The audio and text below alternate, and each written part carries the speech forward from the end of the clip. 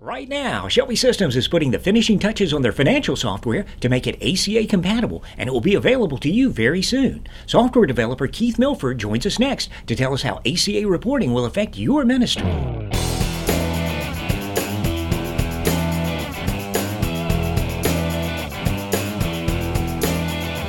Welcome to a bonus edition of Shelby Podcast on ACA Reporting. Joining me today, very busy guy, Keith Milford, software developer. Keith, I know you've been working hard making the Shelby Financials ACA compatible. Why don't you start off by telling us a little bit about yourself? All right, my name is Keith Milford. I'm a software developer here at Shelby Systems, and I'm married. I have a stepson and an Aussie Poodle mix. All right, Keith, let's get into the nuts and bolts of ACA. Why don't you start off by telling us what it stands for, who it will affect, and how it will affect the ministries in the U.S.? Well, ACA stands for the Affordable Care Act, and it will affect those employers who have 50 or more full-time equivalent employees, or those employers that are self-insured. Well, you've probably heard of the Affordable Care Act, and what you will be required to do if you are one of those employers is to file health coverage information to the government. I'm sure our customers are going to be asking themselves this about now. What exactly do Shelby customers need to do to get ready for ACA regulations? My first piece of advice would be to go to the IRS website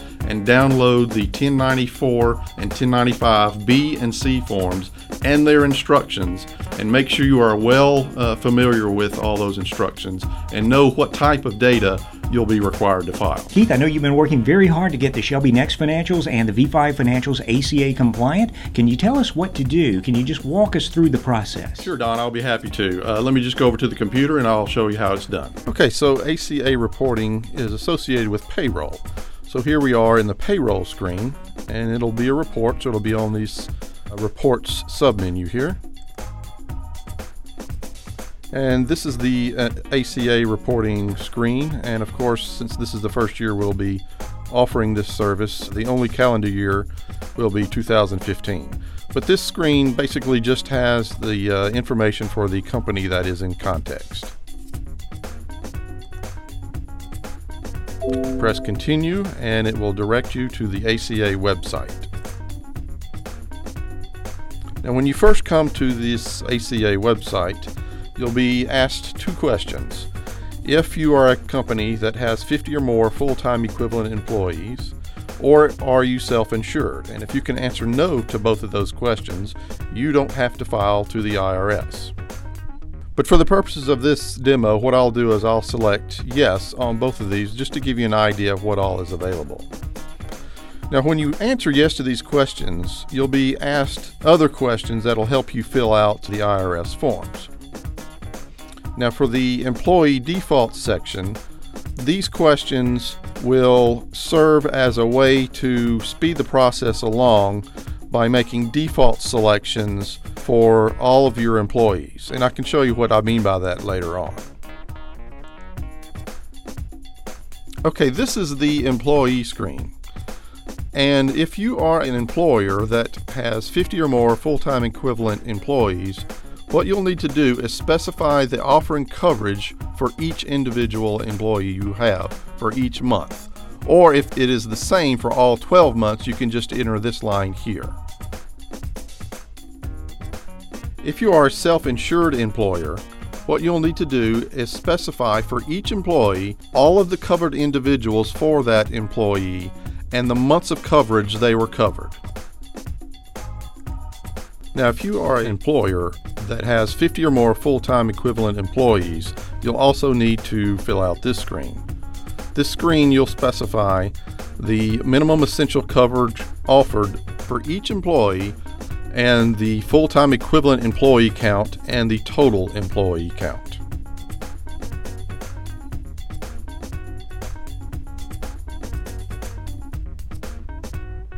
Okay, this is the last screen. On it, you'll be filling out just a little bit more information, and you can then either select to print the report or e-file. For the purposes of this demo, I'll just do a print.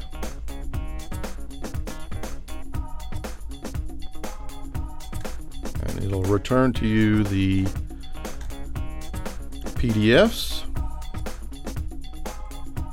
And there is the 1094C form.